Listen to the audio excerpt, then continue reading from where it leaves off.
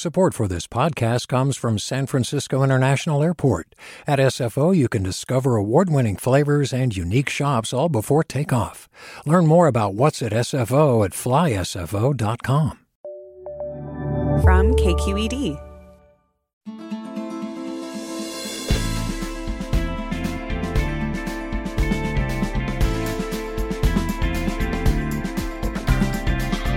From KQED in San Francisco, I'm Alexis Madrigal. Weeks of camp canceled, weddings postponed, long-planned vacations scuttled. That's been summer, as I've experienced it and heard about it from friends and colleagues. The Bay Area is finally trying to have a normal summer, and it's not quite working out as planned. New variants have continued to emerge and flourish, driven by evolutionary pressure, and we're in the trans-pandemic mode, not quite like we were in 2020, but still living unlike any time before March of that year. We're joined by two of our regular COVID advisors today to talk about the evolving situation and what to expect for the coming fall and winter. That's coming up next, after this news.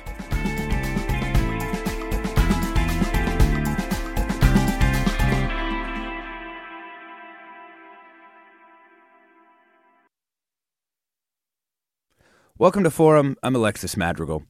You know what this show is. We're still in the coronavirus pandemic. People are still getting sick. And even now, in a relatively calm part of the summer, 300 COVID deaths are still being reported each day.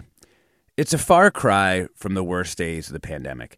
But that's part of what makes this moment so confusing. It's not over, but increasingly employers, families, airlines, and it seems like everyone outside the Bay Area is starting to treat COVID like any other respiratory virus. So we bring you two expert voices direct from UCSF and Stanford. Give us a call with your questions about this period, and we'll put them to our guests. We're at 866-733-6786. That's 866-733-6786. You can get in touch on Twitter, Facebook, and Instagram at KQED Forum, or you can email forum@kqed.org. Let's welcome our guests. We're joined first by Dr. Bob Wachter, professor and chair of the Department of Medicine at the University of California, San Francisco. Welcome back to the show, Dr. Wachter. Thank you, Alexis. Good to be here. And we're joined by Dr. Bonnie Maldonado, professor of pediatrics and of epidemiology and population health chief in the Division of Pediatric Infectious Diseases at Stanford University School of Medicine. Thanks for joining us, Dr. Maldonado. Thank you, and good morning. Good morning.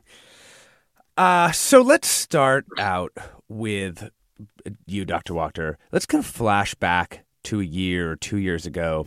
From your perspective, what hasn't changed about SARS-CoV-2, even as we've learned about and lived with this virus?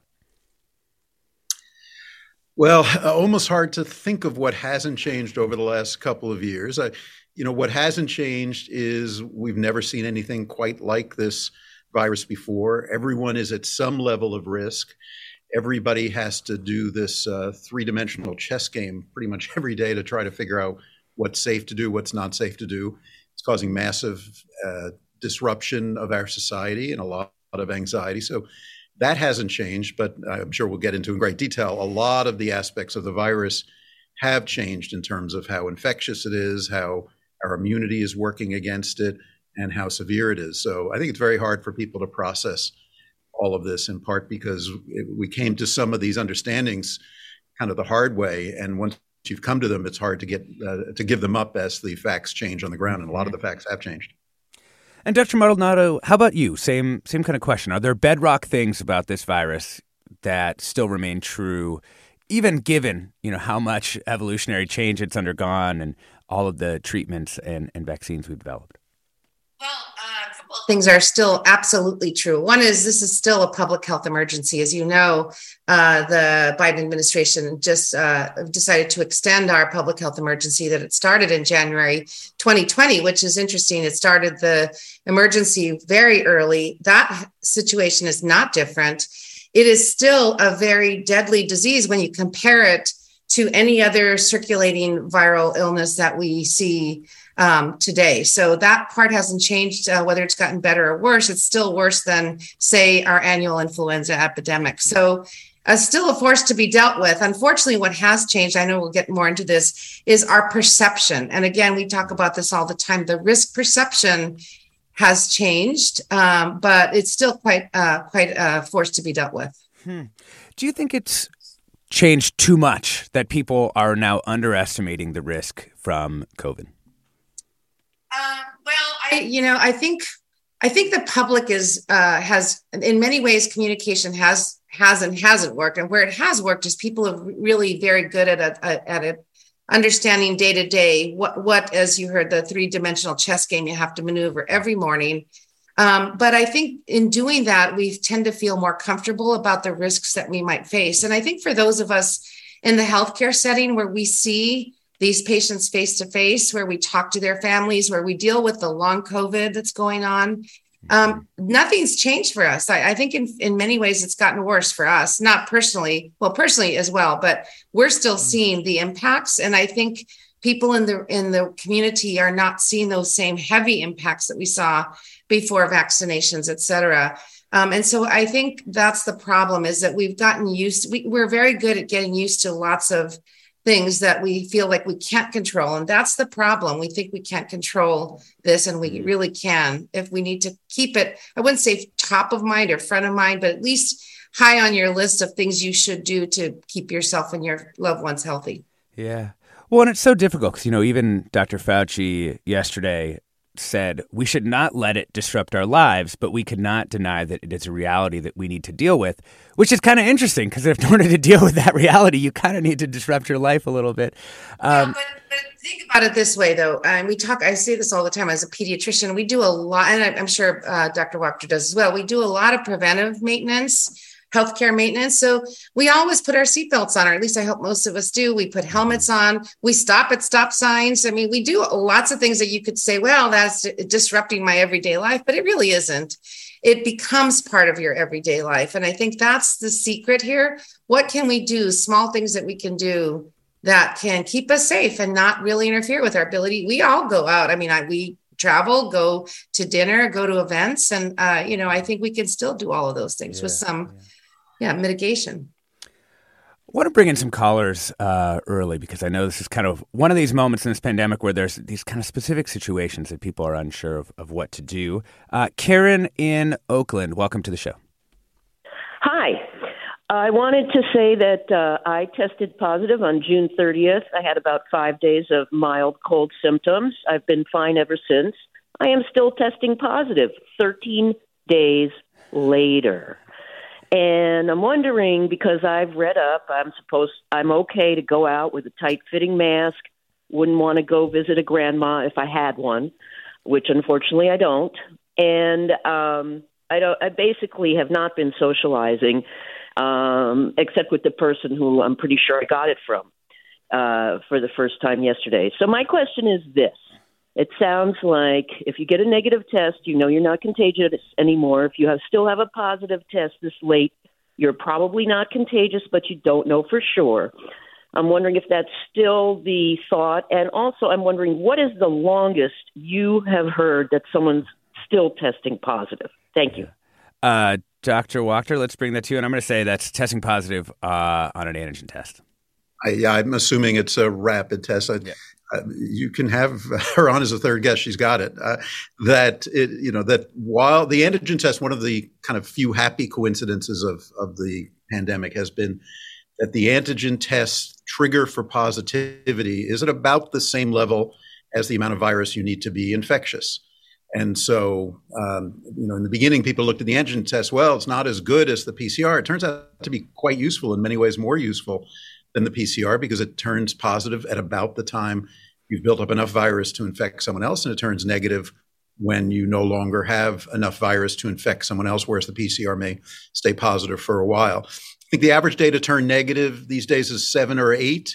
So most people are still positive on day 5. A few people will still be positive on day 10. It's getting to be a little unusual to be still positive on day 13, but still not at all unheard of. And I think the way that was framed was exactly right. We just don't know. If you're still positive on day 13, the safest thing to do is assume that you are still very, very low level positive. And if you're out wearing a mask, that's fine. Your level of virus must have gone down tremendously. I haven't heard of anybody who's not already tremendously immunocompromised who has stayed positive for more than about 15 or 20 days. Bonnie might have, but it's a very unusual. Once you get out to day 13, people are getting frustrated, feeling like, is this ever going to turn? And usually you'll start seeing it taking longer for the line to turn positive, the line to be less bright. And by day 14 or 15, it'll turn negative. But I think the strategy is still be a little careful if you're positive, even though the CDC says you're good to go. If you're testing positive, there's still a possibility you are still infectious. And particularly around vulnerable people, I'd be careful. Yeah. You know, Dr. Wachter, when you tweeted about the show, one of your followers responded to talk about the Paxlovid rebound. And this is something that, we've experienced here on the show, and I've heard about it among friends as well, where it's just, somebody takes Paxlovid, it seems to work quite well, and then they get a rebound. They end up testing positive like for a very long time after the virus comes back. What's your current approach to Paxlovid? How are you thinking about those rebounds, and are you still prescribing it? So the answer is yes, I'm still prescribing it. Yes, I think it's a useful drug. I'm doing a lot of head scratching. Bonnie and I were talking about this before the show started, because the research that both came out of the original clinical trial for Paxlovid and then a subsequent study that I think was out of Mayo Clinic said that this happens in 2% of people. That is I can't believe my eyes, because the number of people I know who have had it. And exactly. Said, I know you've had some of your folks have had it. My wife had it. Fauci had it. Peter Hotez, another virology expert, has had it. It seems like it's all over the place. I've spoken to the White House folks. They think it's 10 or so % of people will have it. What it is you test positive, you start on this antiviral drug Paxlovid, you take it for 5 days, you turn negative, you feel better, and then sometime a few days later, you often start feeling crummy again, and you test positive again. The good news about it is, in pretty much every case I've heard of, it's self-limited. It only lasts for 4, 5, 6 days. I've not heard of a severe rebound case, meaning that someone got so sick on that rebound that they needed to go to the hospital. You are infectious during the rebound. I definitely know of cases where people have infected other folks during the rebound, so you have to go back into isolation. Why it's happening, nobody knows exactly. There's some theories about it, but nobody knows exactly. How to prevent it, nobody knows that either. I think most of us think that if the original course was not 5 days, by 7 days or 10 days, that might work better and prevent it, although that hasn't been tested. And is it bad enough to not use the drug? I still think the best clinical trial of the drug said it lowered the hospitalization rate among high-risk people by 90%. So for someone who's at higher risk, I would definitely use it. I'm a little bit on the fence for a fully vaccinated, boosted person who, let's say, is younger than about 60. I probably wouldn't. I'm 64. If I got COVID today, I probably would. Now, one last point is my wife had it and developed long COVID. She still has, not terrible, but still has symptoms 3 months out. And I can't help but think maybe that had something to do with it.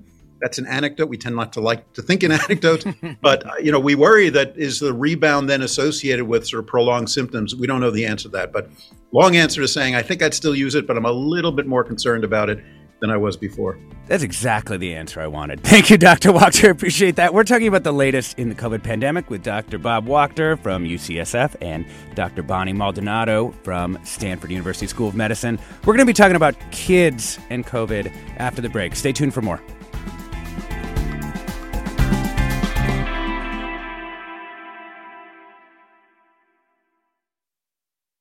Support for Forum comes from San Francisco Opera. Set 10 years after a school shooting, the critically acclaimed opera Innocence takes us into a complex emotional journey where our understanding of innocence and guilt is constantly upended.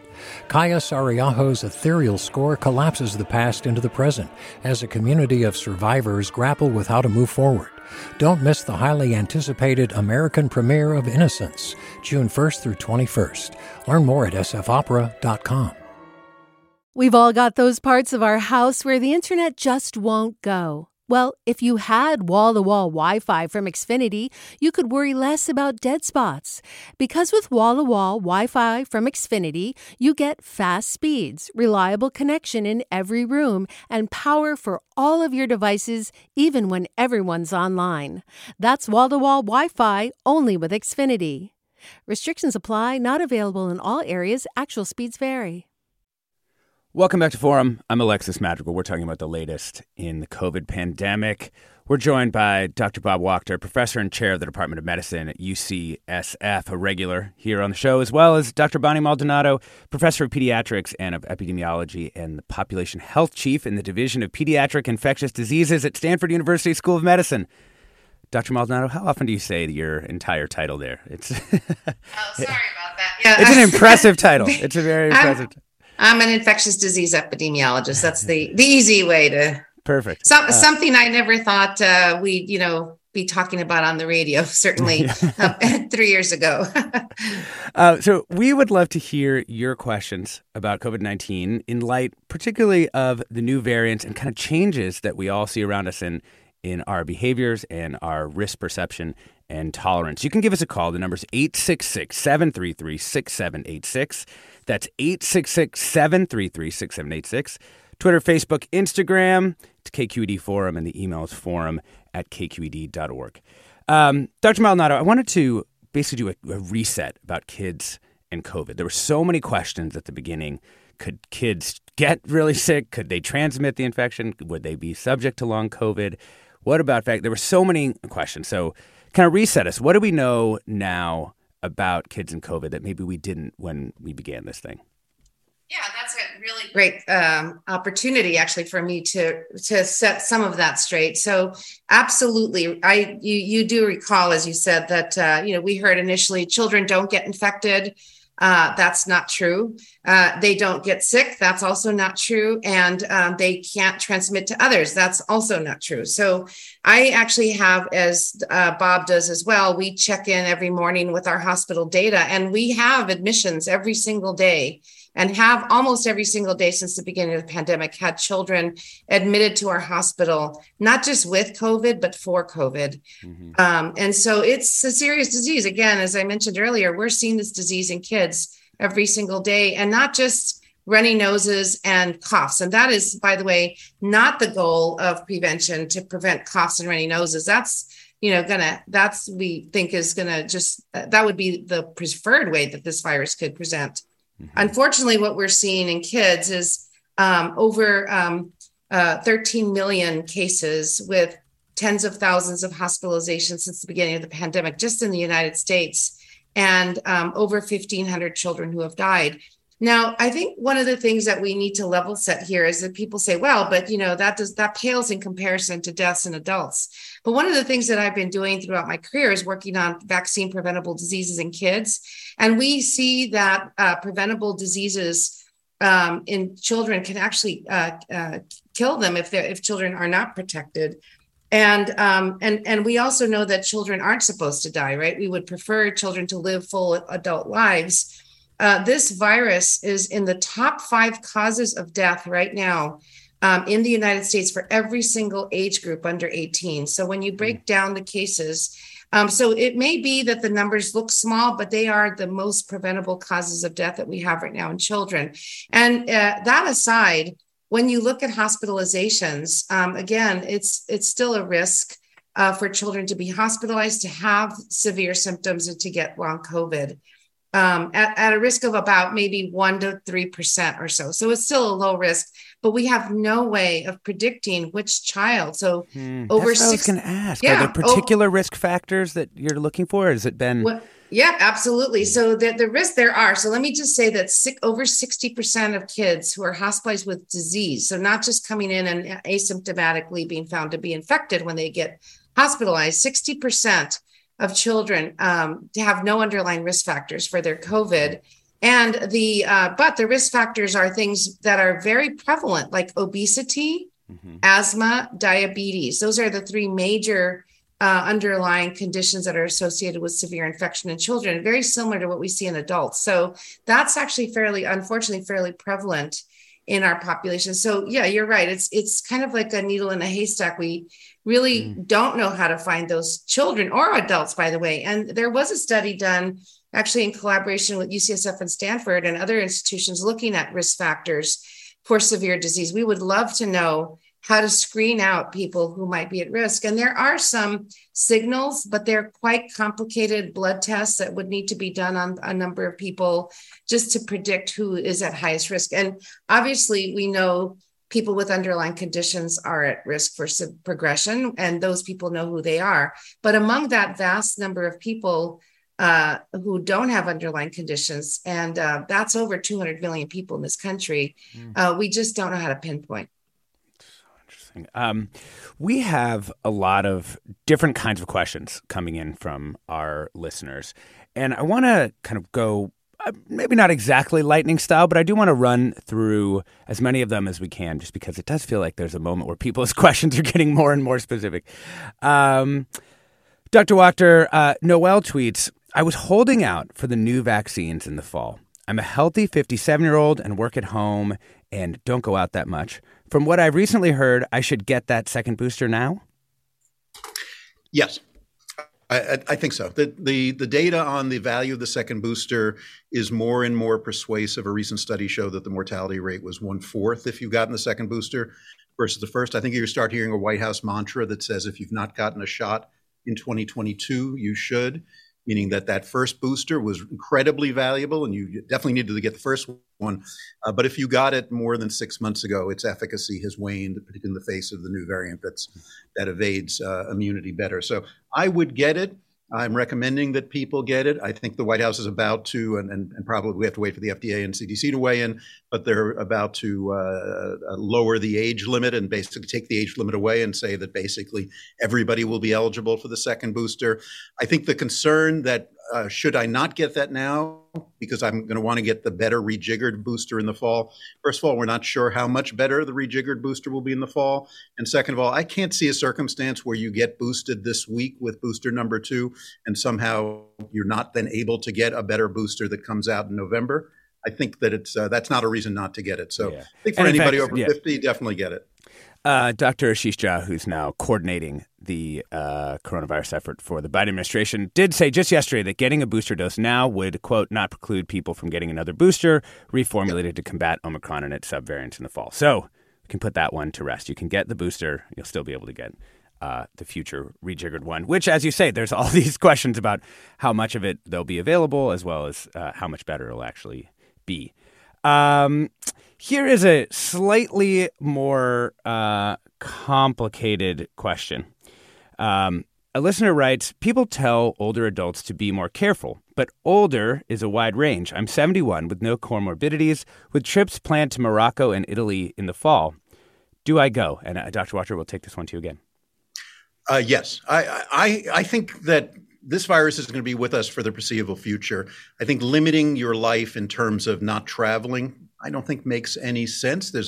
If people talk about going to various places where the prevalence is less than it is in California. So I think traveling is fine. I think that wherever you are, whether it's in San Francisco or you're in Morocco, being in a crowded indoor space where there's a lot of virus around, you should wear a good mask. When you can eat outside rather than inside, you should. But I don't, traveling is not the main risk. It really is how much virus is there in the community. And there's really no place you can go where you can't keep yourself safe if you're vaccinated, boosted, and be careful when you're in crowded indoor spaces. Yeah. Dr. Maldonado, this one's coming to you. Another listener tweets, what's the latest research on COVID potentially causing type 1 diabetes? My son has type 1 diabetes, and I'm no longer worried about him getting super sick from COVID, but now I am worried about his sisters getting COVID and developing type 1 as a result.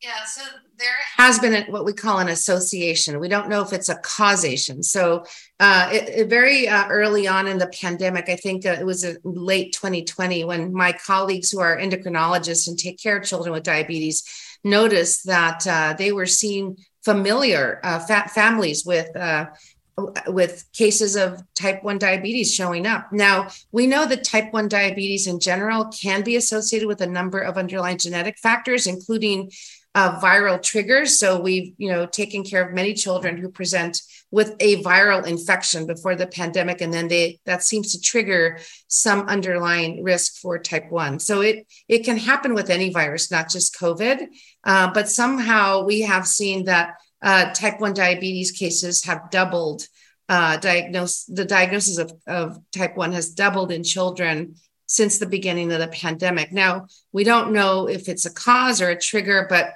I do think that there could be other reasons. For example, there may be other environmental factors. But yes, there's an association.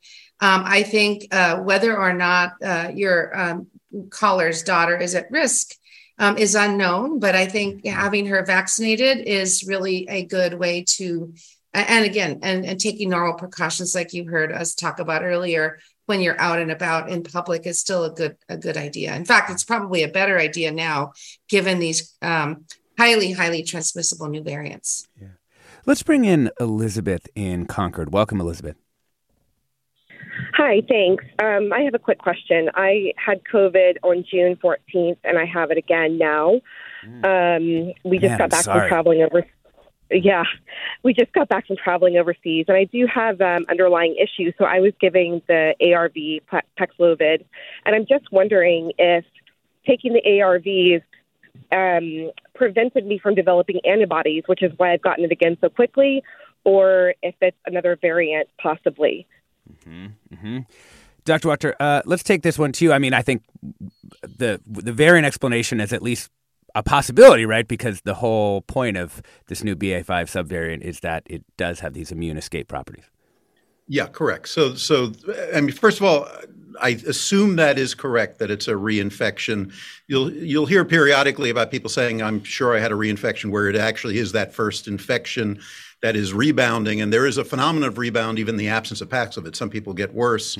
And of course, your PCR can stay positive for a number of weeks. So I'm going to assume that this actually is a new infection, but it's possible when you hear about it a month later, it may not be. Yes, we are seeing reinfections, not a ton, but we are seeing reinfections as soon as a month or two later. If you had BA.2 a month ago and now you're exposed to BA.5, your protection is not as good as what we used to think. We used to think you're bulletproof. You got it. You got COVID, you're good for at least 3 or 4 or 5 months. No longer true.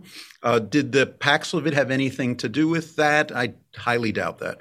I think probably, what happens is people get an infection, get exposed to the new virus, and sometimes get an infection and let their guard down because they believe what used to be true, which is you've had an infection, particularly if you're also vaccinated, you have COVID superpowers, don't worry about it, and you can be really, not throw caution to the wind for several months. Unfortunately, that's no longer true. We're talking about the latest in the COVID pandemic with Dr. Bob Wachter, professor and chair of the Department of Medicine at the University of California, San Francisco, and Dr. Bonnie Maldonado, professor of pediatrics and an infectious disease epidemiologist at Stanford University School of Medicine.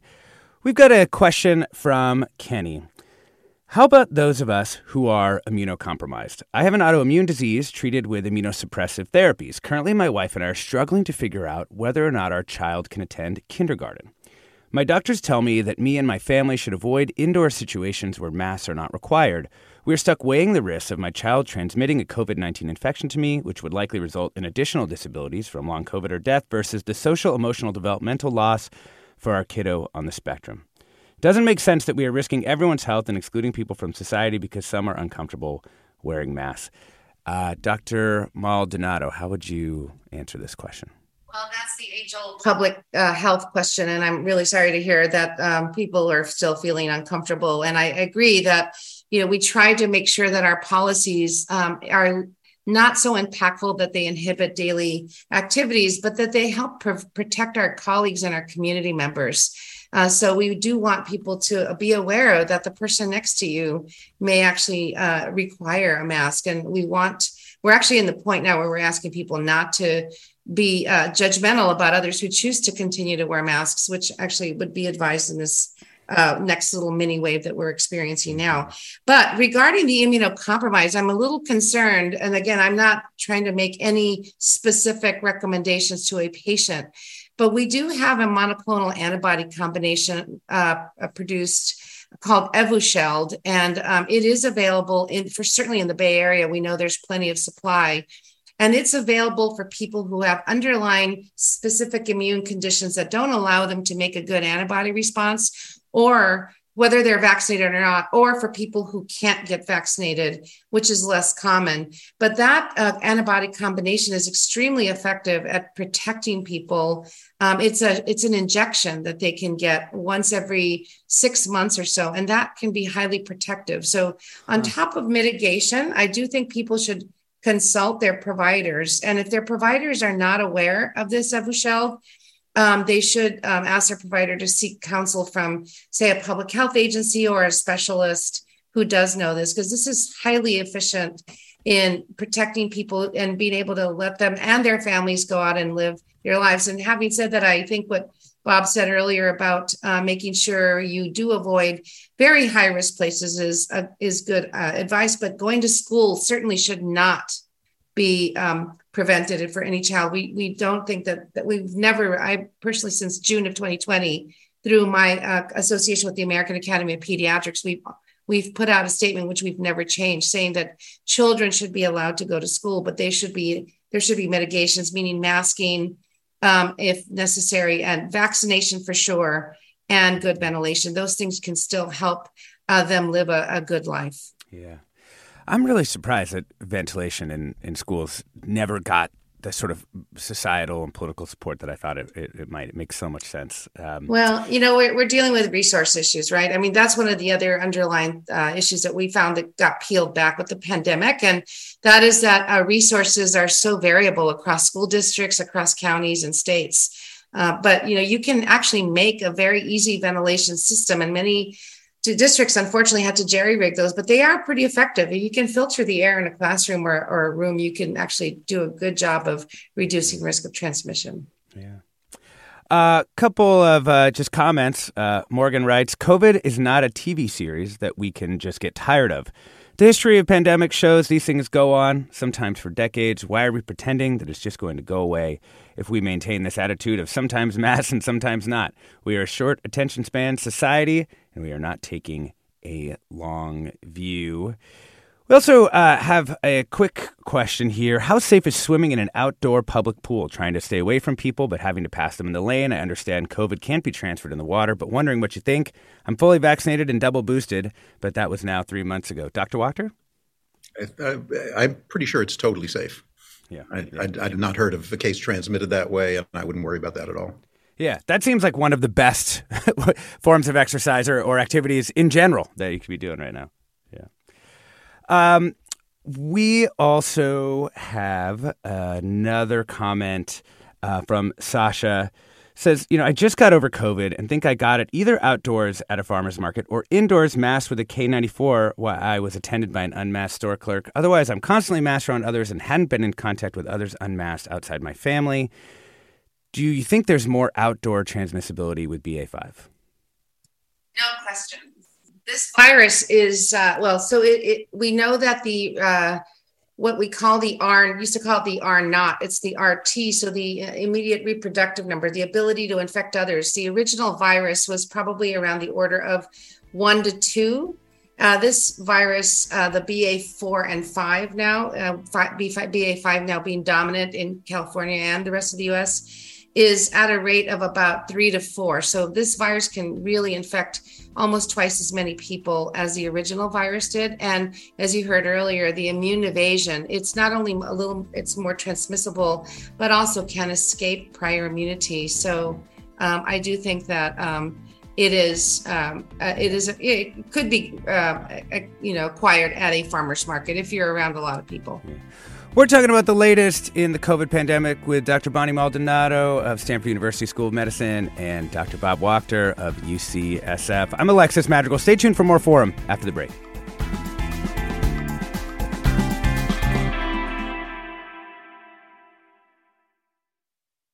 Support for Forum comes from San Francisco Opera. Set 10 years after a school shooting, the critically acclaimed opera Innocence takes us into a complex emotional journey where our understanding of innocence and guilt is constantly upended. Kaya Sariaho's ethereal score collapses the past into the present as a community of survivors grapple with how to move forward. Don't miss the highly anticipated American premiere of Innocence, June 1st through 21st. Learn more at sfopera.com. We've all got those parts of our house where the internet just won't go. Well, if you had wall-to-wall Wi-Fi from Xfinity, you could worry less about dead spots. Because with wall-to-wall Wi-Fi from Xfinity, you get fast speeds, reliable connection in every room, and power for all of your devices, even when everyone's online. That's wall-to-wall Wi-Fi only with Xfinity. Restrictions apply, not available in all areas. Actual speeds vary. Welcome back to Forum. I'm Alexis Madrigal. We are surveying the current pandemic scene with Dr. Bob Wachter, professor and chair of the Department of Medicine at UCSF, and Dr. Bonnie Maldonado, professor of pediatrics and an infectious disease epidemiologist at the Stanford University School of Medicine. I want to bring in Susan from Tiburon with an interesting question. Welcome to the show, Susan. Hi. My question is pretty simple. I'm wondering about the people who don't get COVID. I've been exposed on numerous occasions in close contact with family members, and it's not that I think I'll never get it. I'm just wondering what the thought is about people like me who seem to be able to dodge the bullet. Yeah, I'm really curious about this, too. I have run into a few people in my life who seem like they've been exposed so many times and yet haven't come down with it. Is it just blind luck, Dr. Wachter? It's probably some combination of your immune system, but things we don't understand, and luck. I mean, it's important to say that the household attack rate, meaning that if a member of your household has COVID, what are the chances that you're going to get it? And that number is probably 30 to 40%, maybe a little higher now with the more infectious variants. So people sometimes believe, like, I must have some immunity superpower because my partner had it and I didn't get it. That's just the way it goes. And there's a level of randomness that we don't understand, but there's also probably something about individual immune systems that make a difference. I've been fairly careful, but my wife had it 3 months ago. I was exposed to her for a full day before we knew that she had it, and I managed to dodge the bullet. So I've, A, never been prouder of my immune system, but B, I assume most of that was luck, and if I had enough exposures like that, eventually I would get it. Yeah. Hey, thanks for that question, Susan. Bonnie Maldonado, we had a question from a school teacher, which was just, advice about the fall and going back to school safely, and if things have changed at all from last year, or particularly with these new, particularly BA.5, the new subvariant that's going to be part of our lives for the next few months. Yeah, absolutely. Let me just start off by saying that what's really changed is we have lots of vaccine options now for children. So I really want to emphasize that. The FDA and the CDC just approved vaccines for everybody 6 months of age and older. That's very similar to what we say for the flu. And we know that the flu does not cause as many hospitalizations and deaths as COVID does. And we really emphasize that vaccine. So I think everyone should consider, if not, support, or I would even make it a rule that classrooms should really be enforcing, at least, if not enforcing vaccination, at least tracking masking and other mitigation in the classroom, because we know that these vaccines can fully prevent infections, but can prevent serious complications. And the other issues, as we heard before, BA.5 is very infectious. We don't know what's going to happen in the fall. We think there's a new variant now called BA.2.75 that seems to be working its way across the world. And it does appear to be a little even more contagious. We keep hearing that there's more and more contagiousness, but it also actually has a number of more of mutations in the protein, the spike protein that attaches to human cells. So it could also have more immune evasion. So I can't imagine there wouldn't be new variants coming along in the fall. So I do think we're going to have to face this virus, but do what we said before. Just make sure kids are masked when they're in school. Make sure ventilation works in classrooms. Everybody now who is in school should be able to be vaccinated. And that is going to be really a great way to get kids back in, get them learning again. We know that there are studies showing that children stopped neurologic and developmental milestones at the beginning of the pandemic. So we have a lot of catching up to do, and kids just need to go back. Yeah. We've got Richard who writes in so many comments and calls for you too. Richard writes in to say, we took a European vacation and got COVID in Paris. The museums were packed. Very few people were wearing masks. The old-fashioned, low-air, crowded galleries, especially in the basement of the Louvre, were really disconcerting. They've definitely given up on worrying about COVID in Europe. We had to spend 5 days in London until we thought it was safe for us to travel home. We had virtually no symptoms.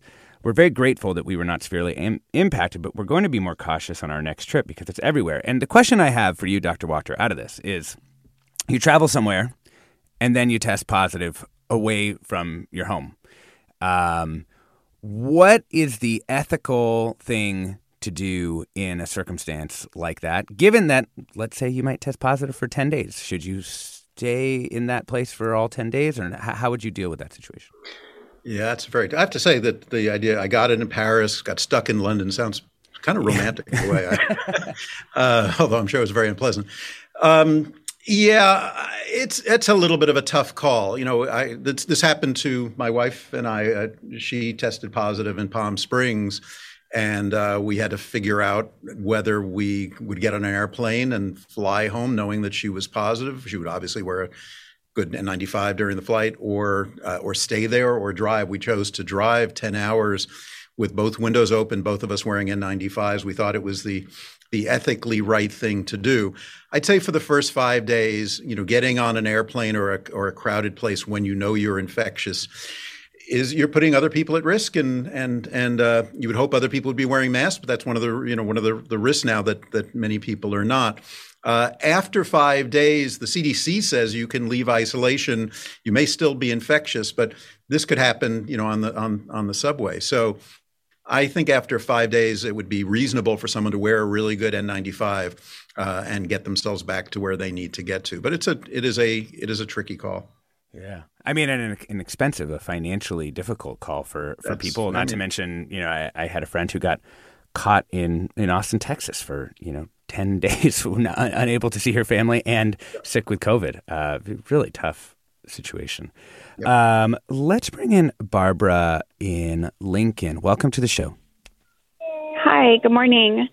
I had a question. I'm actually scheduled to give my kids their first dose of the vaccine today. I have a 1-year-old and a 4-year-old.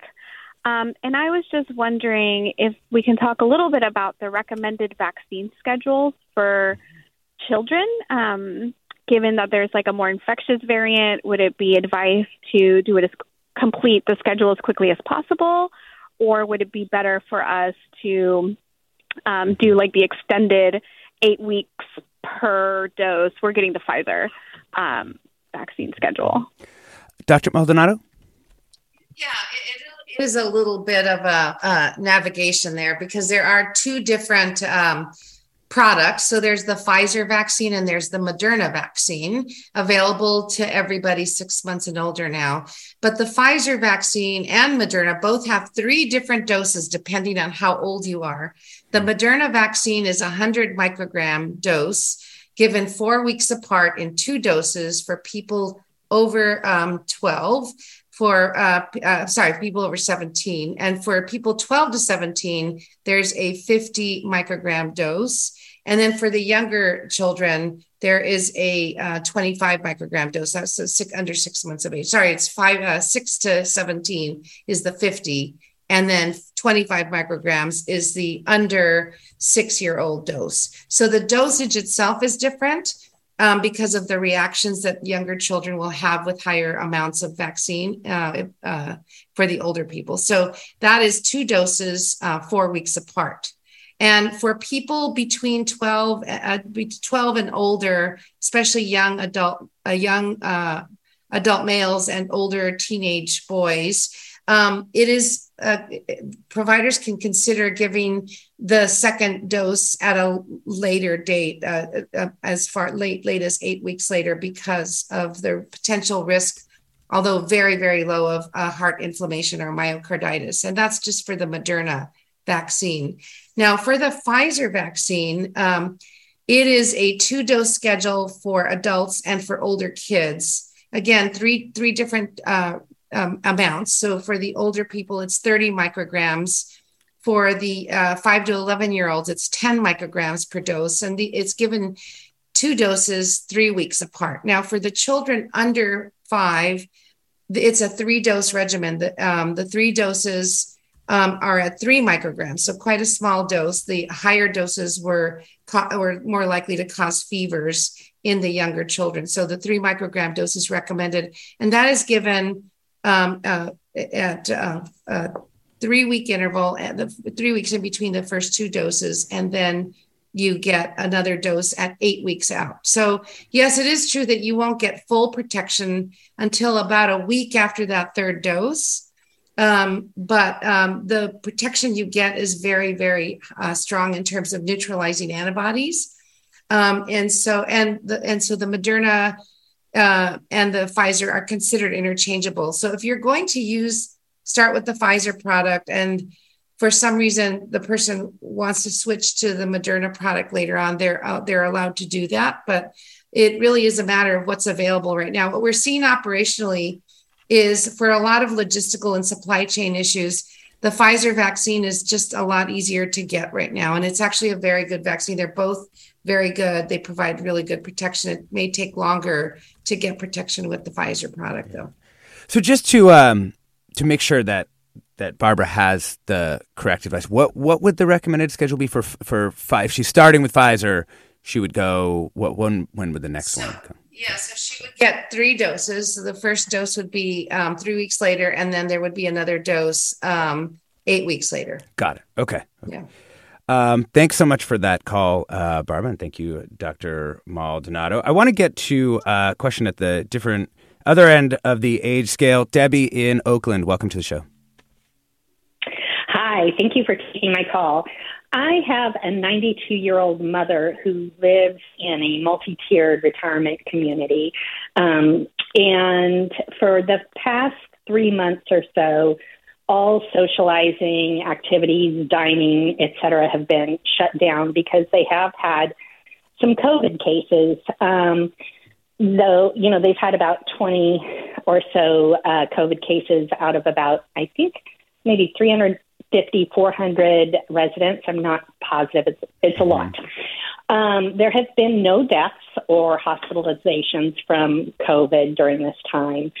But meanwhile, there are a ton of elderly people living there who are really, really lonely. And loneliness is a big killer of the elderly.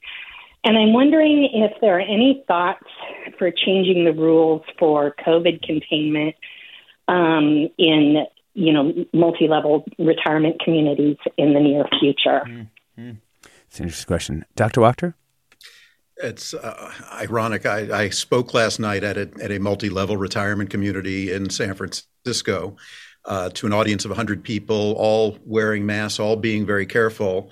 They've also seen a fair amount of COVID, although similarly, I don't think many people have gotten very sick. But the communal dining is still open. And the point I made is that, life is short and we have to try to figure out what's the balance between the things that we do that give us pleasure and prevent isolation in settings like that, and the risk. And I said, you are taking a risk, particularly with this virus so prevalent, and it's tremendously, there's a lot of virus in the air, and it's so infectious when you all are, if you're in a restaurant with 100 people, it's a near guarantee that someone there has COVID and feels fine. On the other hand, you then have to weigh the risk of isolation for what may be, several months, who knows. And so I said, if it were me and I was running the place, I would not ban the communal dining, but I would do everything I could to make it as safe as possible. People wearing masks on their way in and on their way out, and really focusing on ventilation. So, what can you do to make that setting as safe as possible? Spacing tables a little further apart. Again, masking in and out when you're not eating, have people wear a mask. You can't make it zero risk, But I do think it's important, sort of a parallel to the kids. There is a cost and a consequence of saying to people who are living in that kind of setting, you're not going to see anyone other than you for several months, and we shouldn't minimize that. It's a very, very tough call. Mm. I think especially now that we know this is going to go on for quite some time, if you only expect to live a few more years, that could be all those years, right? And I think it's made it for some really tough situations for families. I would like to bring in Lucia in Palo Alto with another question. Yes, thank you. I had COVID and I recovered sort of about 1 week and a half ago. I have only one booster and I feel really afraid. Do I have a booster right away or do I have to wait? That's number one. Mm-hmm. And number second is that I have been reading that the second time, especially for seniors, could be very, very serious. Attack the lungs, the heart, etc., and it's much, much worse than the first time. And so I'm a little concerned about that. That's an interesting question. Dr. Wachter? Yeah, in terms of sort of the timing of the second booster, I think for months have been saying you can wait a few months, in part because your infection was kind of the equivalent of a booster in terms of revving up your immune system. Because of this immune escape with BA.5, I don't know if the formal recommendations changed. Bonnie will probably know, but I would personally go ahead and get the second booster after waiting a period of time that might be maybe a month or so. I think we're doing a little hand waving there. I don't think there's any absolute data to inform that question, but I probably wouldn't wait the 3 months. I think that getting the second booster for an older person is a good thing to do, even if you've had a prior infection. In terms of whether another infection is more severe, less severe, or the same, I don't think there's good data on that. You could argue you would expect in some ways that it would be less severe because your immunity is better because of the first infection.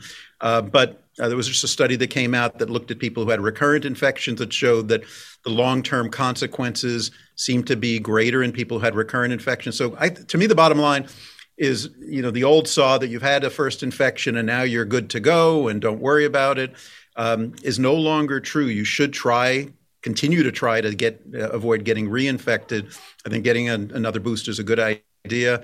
And I don't think there's any evidence that the second infection is likely to be worse than the first infection, but I still think you would like to avoid it if you can. Yeah.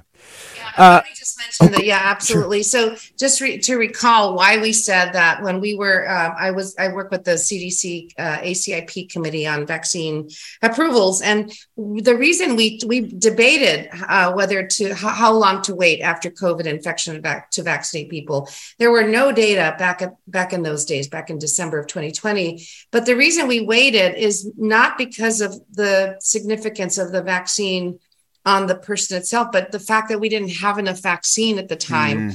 So we were saying wait at least 30, and you could wait up to 90 days because we thought there was at least 3 months of protection. That's probably not the case anymore because BA.5 is so infectious. I would agree with Bob that I would get vaccinated. Mostly what we say is wait. Again, there's a lot of hand waving. We wait until you feel better from your infection and you can go ahead and get vaccinated, generally 30 days or more out. And yes, that there are data. It's not it's a preprint, so it hasn't been published in a peer review, but there are over 250,000 people studied in a VA study in the US looking at reinfections, and whether you were vaccinated or not, reinfections caused twice as much mortality, 20 times more complications, and twice as much hospitalization. Dr. Maldonado, hate to cut you off. That's extremely interesting. We're running out of time. We've been joined by Dr. Maldonado from the Stanford University School of Medicine and Dr. Bob Wachter from the Department of Medicine at the University of California, San Francisco. Thank you for your calls. I'm Alexis Madrigal. This is Forum. Stay tuned for another hour ahead. Funds for the production of Forum are provided by the members of KQED Public Radio, the Germanicos Foundation, the Generosity Foundation, and the Heising-Simons Foundation. Support for Forum comes from San Francisco Opera. Set 10 years after a school shooting, the critically acclaimed opera Innocence takes us into a complex emotional journey where our understanding of innocence and guilt is constantly upended. Kaya Sariaho's ethereal score collapses the past into the present as a community of survivors grapple with how to move forward. Don't miss the highly anticipated American premiere of Innocence, June 1st through 21st. Learn more at sfopera.com. We've all got those parts of our house where the internet just won't go. Well, if you had wall-to-wall Wi-Fi from Xfinity, you could worry less about dead spots. Because with wall-to-wall Wi-Fi from Xfinity, you get fast speeds, reliable connection in every room, and power for all of your devices, even when everyone's online. That's wall-to-wall Wi-Fi only with Xfinity. Restrictions apply, not available in all areas. Actual speeds vary. Did you ever wonder what it's like to live alone, hidden in the woods, not speaking to a single soul for 30 years? Or wander the desert, uncover a hidden well, and dive to the bottom of the deepest water hole for 2,000 miles? The Snap Judgment Podcast takes you there with amazing stories told by the people who live them, with an original soundscape that drops you directly into their shoes. Snap Judgment. Listen and subscribe wherever you get your podcasts.